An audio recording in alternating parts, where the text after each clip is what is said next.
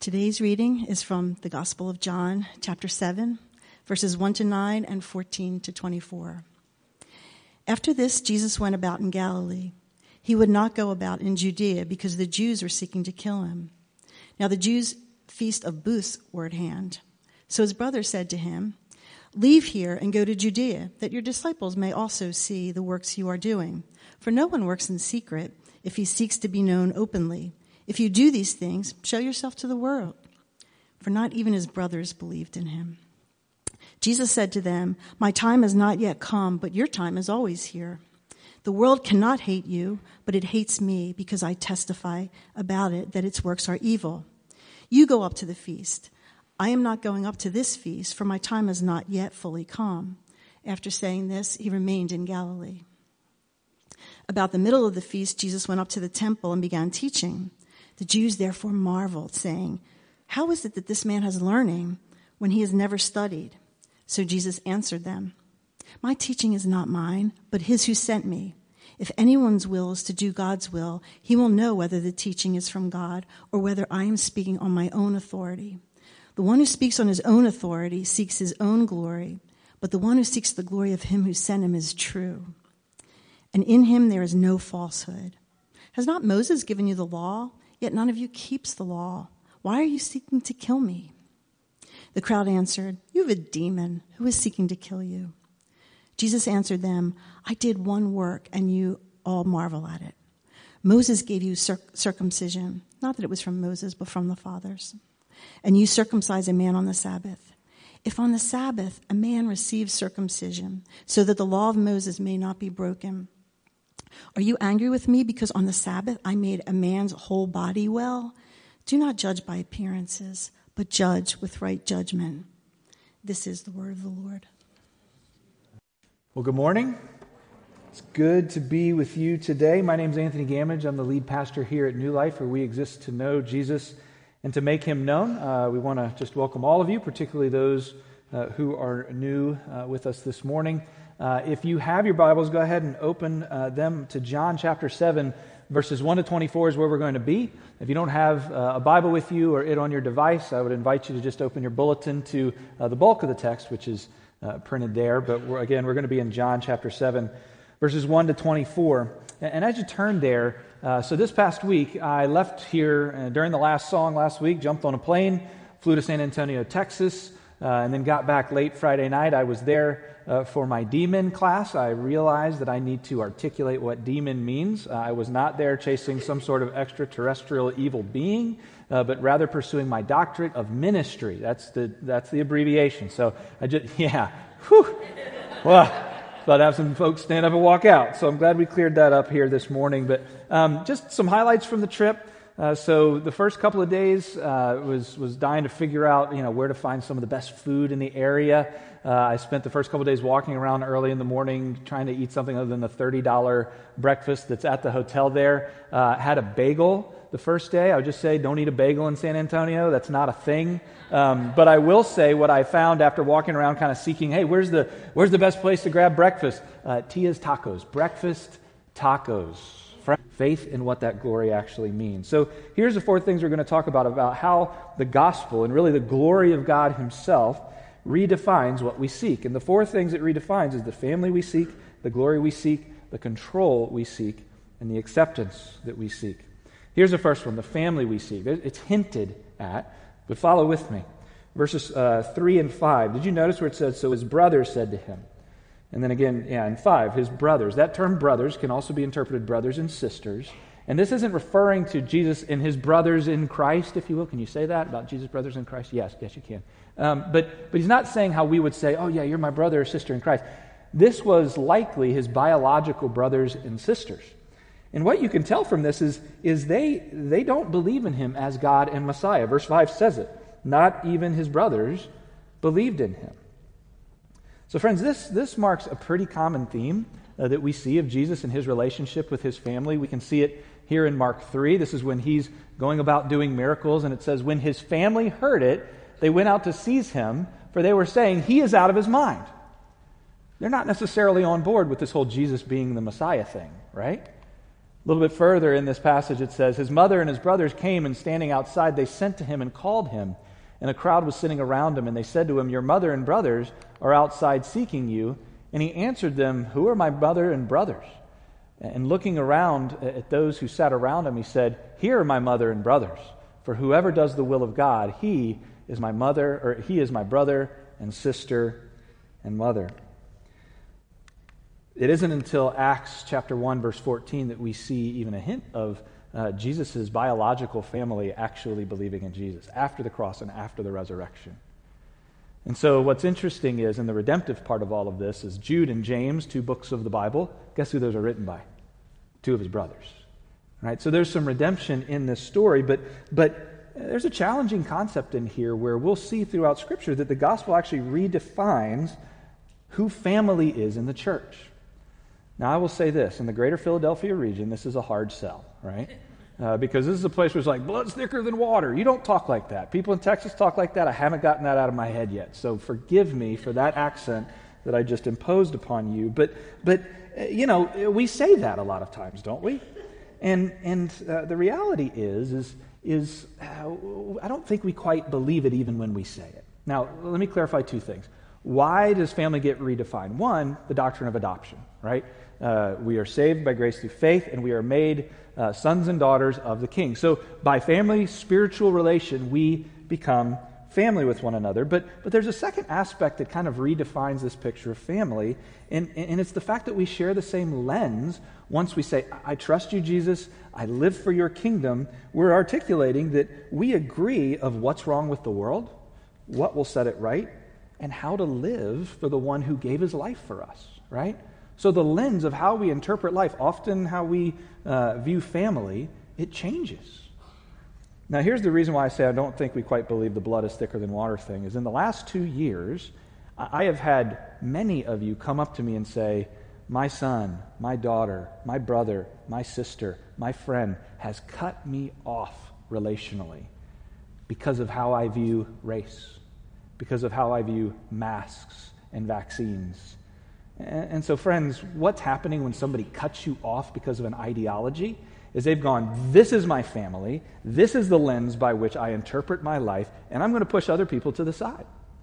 And so even when we say blood is thicker than water, we believe that less and less. But let me give you a redemptive picture of what God is doing when he redefines family for us here. My friend, we were having dinner at one of the guys' houses who lives there in Texas, and I walked in to get some more brisket. Brisket in Texas, that's another thing you should eat.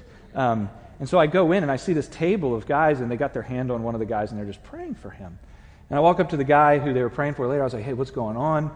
And he said, one of my children has just high, intense needs, and the school that he was in, they're like, we can't have him here anymore. And he's just distraught, just trying to figure out what is going to happen. And this table of guys say, can we just stop and just lay hands on you and cry out to God for you? And they did. And as he's saying it, he's getting teary. And he said, Anthony, I have 2 brothers, and they would never do that for me. But these guys who I've known for 3 week-long classes have come alongside of me, and they're like, we're going to walk with you. We're going to pray for you. And I would just say that's a picture of the family that gets redefined there. Now, let me just say this. New Life, we are not perfect at this. There are pockets where we do this really well. But this is also a reality that I think we need to live into more. There are many subgroups, I would say, or groups of our church that say we just don't feel like a part of the majority group. Maybe it's because they're not a family with young kids and they don't run in that world, or whatever it may be. But my prayer is that we would live into this reality of the redefining of family that the gospel brings. Here's the second one. It redefines the glory we seek. The glory we seek. His siblings basically want Jesus to become an influencer. Did you see that in verses 3 and 4? They said, leave here in 3 and go to Judea where your disciples, so that they'll see your works that you're doing. No one works in secret if he seeks to be known publicly or openly. So they're basically saying, Jesus, you're in the wrong place. You need to go to the Capitol. You need to get an Insta or a TikTok account and pose and just get your followers up, right? You need the glory. You're doing some cool stuff. You're like, that raised from the dead healing stuff. Like, that's legit. Go get your following. And Jesus is saying, that's not what I'm about, right? Again, verse 18, I'm here for my Father's glory. Well, this isn't just a Jesus thing, right, to live for the glory of the Father. It's also, as Paul says, for every single person who's a follower of Jesus. He writes, so whatever you eat or drink or whatever you do all to the glory of God. Friends, last time you ate maybe a breakfast taco, did you think about doing it for the glory of God? Or changing a diaper or washing dishes? Did you think of that as an aspect of worship? Paul's telling us that's what we're here to do in everything that we're a part of. Now, I don't know how you feel about beer, but I'm reading an interesting book right now called God and Guinness. Fascinating book. But it's about this guy, Arthur Guinness, right? Guinness beer, you've probably heard of it, in Ireland. He basically, a strong follower of Christ, and he was just asking the Lord for his will and saying, how can I most bring you glory? Now, go read the book if you figure out how he got here. But he decided it was brewing beer, okay? Just, again, suspend all judgment. Just go read the book. It's fascinating.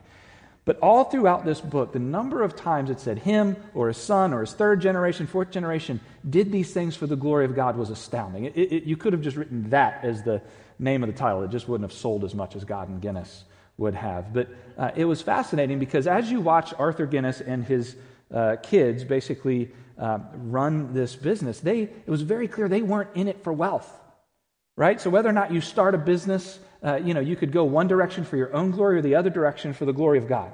For the glory of self, you're just doing it to get rich, to be an influencer, to have power, whatever that may be. But in the Guinness family, it's fascinating. They use their platform and their wealth to push against the impacts of gin in Ireland, to push back against poverty. They started Sunday schools throughout all of Ireland. If you thought Silicon Valley had great perks for the companies that they worked for, Guinness put it to shame.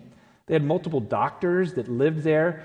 They provided housing for people who were living in abject poverty. It was just amazing how they didn't want to hold on to the money for themselves. Now, granted, they probably got very wealthy, but they gave so much away, and they were such a part of the community, even advocating, even though they were Protestants, for the Catholics who were being marginalized in society. It was just beautiful to see. And so all that coming back to, do you see your vocation, your calling, your job, what you're doing as a parent, what you're doing as a friend, what you're doing as a son or a daughter, everything, the diapers, whatever, as being a part of glorifying God? You could wash the dishes because you're just grumpy at the person who asked you to do it and you just feel kind of guilty and shameful for doing it. Or you can make it an act of worship, saying, this is for the glory of someone outside of myself. It impacts how you live. All right. I'm watching the clock here. The control we seek. Verse 6. What restrained Jesus from going down to Jerusalem at this time? He says, my time has not yet come. You know what he's doing there? He's reoriented his sense of control. He's saying, my Father is in control, and I'm being restrained by his will. He's not freaking out here. And recognize that at the end of his restraint of control, it wasn't comfort on the back end. He knew it was death. But he's saying, I can trust my Father. Now, to his brothers, he said, my time has not yet come, but your time is always here. That was kind of a slam. They weren't too happy with him when he said that, because he's basically saying, hey, y'all are outside of God's sovereignty. That doesn't mean you're outside of God's control, but he's saying you don't have the same relationship with the Father. You're not of him. So you're not hearing from him or praying to him at all and trusting his will. He trusted his Father while even knowing the cost. So for us on this side of the cross, here's the benefit that we have. Romans 8 talks about, he who gave us his only Son, how much more will he graciously give us all things? It's an argument of greatest to lesser, where Jesus is saying, or where Paul is writing, God showed us his love for us, where he gave his best, his Son on the cross. How much more will he deal with every other area of sovereign control that he has in our lives? We can trust him. What happens when we try to keep control ourselves and not trust his sovereignty? And I was on the plane Friday night just kind of circling this. And you know what it leads to? Anxiety. Right here. Right? You're looking at a very anxious person. Somebody who fights that tooth and nail. It's not a generational thing. It's an aspect, at least in part, of us trying to hold control of something we don't have any control over. It's called life. When we do that, we're crippled with anxiety, we overfunction in our families and in our workplaces to the detriment of every single person around us. And you know what another picture or symptom of ignoring this is prayerlessness. Friends, if we think we've got this under control, why would we call out to God for his mercy? So it reorients the control we seek. Finally, the acceptance we seek. Verse 7, again, some strong words. The world cannot hate you, but it hates me because I testify about it that its works are evil. Friends, Jesus is saying, the world just hates me. He also says it doesn't hate you because basically you are of the world, right? Again, he's not building bridges with the family in this passage, but either way, Jesus is saying the world will hate me because I am the one who teaches against the evil in the world. And you know, if you fast forward, this sets the stage for John chapter 15, where he says to his disciples, if the world hates you, know that it's hated me before it hated you. If you were of the world would love you as its own, but because you are not of the world, but I chose you out of the world, therefore the world hates you. Friends, if sometimes you feel alien in your own home or in your school, even though you have tried to be as loving and as accommodating as you humanly and biblically can, and people around you still hate you, it shouldn't surprise us. Because the world first hated him, and if we say we are a follower of Christ, and if we are following him, the world will hate us. Period. That's tough. I was sitting with another couple, my wife and I were sitting with another couple, where we were dealing with the dynamics of this in the schools and with our kids, and we're like, how do we engage with the world to just kind of help build bridges? And in some ways, I think we think to ourselves so that our kids will never be looked down against or hated by their classmates, or we will never be hated by our neighbors. And what this is telling us is that will probably never happen. If we're following after Jesus and the world who's opposed to him hates him, they're going to hate us. And so probably the best category that we can get into our hearts and that we can teach our children is that we by nature are exiles. We are living in a foreign land. We have this embassy called the church where we go to and sober up every Sunday and get love and support, and it's a hospital to come alongside of wounded people. But there is always going to be a lack of acceptance in the world around us, but full acceptance in Jesus and in the gospel. And so let's talk about this last bullet point of reordering the will. Right? If we're not sitting here thinking Jesus is all that glorious, or God is all that glorious, how do we reorient ourselves here? And I flipped the bullet points for those who this is just going to mess with you on the plane, probably 10 o'clock on Friday. I was like, I'm going to switch these. I'm sorry I did that to you. Probably a bad decision because I was on a plane at 10 o'clock on Friday. But here's the first point is we need to consider the order of understanding, of when our eyes are actually open at an intellectual level to who God is. And I would say this lands here in verse 17. I think it's 17. Well, first of all, verse 14, he actually goes to the feast, right? He shows up late. Some people are like, was Jesus lying when he says to his brothers, when he says, I'm not going to go? And I would just argue, one, in the Greek there in verse 8, you can read, I am not going up to I am not yet going up, so that's a possibility. But the bottom line is he's saying, I'm not going to follow y'all's rules, brothers and sisters. I'm going to follow my Father's rules. And so he waited till about halfway through the festival, and he went. But either way, in verse 14, they're like, who is this guy, right, that he's teaching these things? And how is it that he has learning? In verse 15 and 16, he says, my teaching is not mine, but it's the one who sent me. He's looking at him, and in rabbinic law, basically you would quote your rabbi you learned from. And he quoted a rabbi, all right. He said, hey, the guy I learned from, it's God, right? And then in 17, he just makes this point. He says, if anyone's will is to do God's will, he will know whether the teaching is from God or whether I'm speaking on my own authority. Here's essentially what he's saying. He's saying, he's insisting that the conclusion about who Jesus is can't necessarily be reached by religious debating. D.A. Carson would say, he's essentially saying that a seeker must be fundamentally committed to doing God's will first. That is the faith commitment. Clint last week quoted Augustine where he says, I believe in order to understand. You see, there's an order here. That we're never going to get all the intellectual explanations together enough to go, okay, now that I have all my questions answered, now I'll have faith. He's essentially saying faith comes before understanding. Here's another way an author put it. He said, those who are morally willing to follow Jesus will be then intellectually convinced that he is the way, the truth, and the life. But we can't flip that order.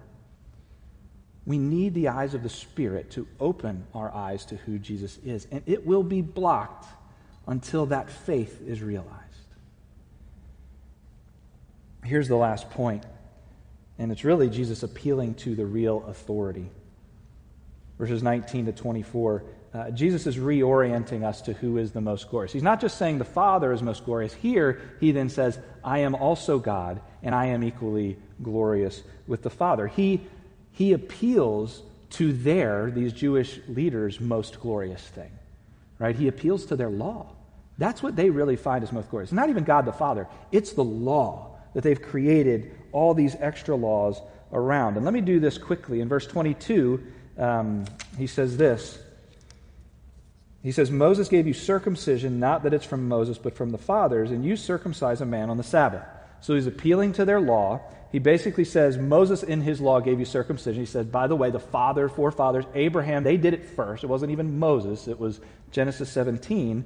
But then he says, hey, he gave you circumcision. Leviticus 12. On the 8th day, the flesh of his foreskin shall be circumcised. He also gives in the law the Sabbath day. He says, remember the Sabbath day to keep it holy.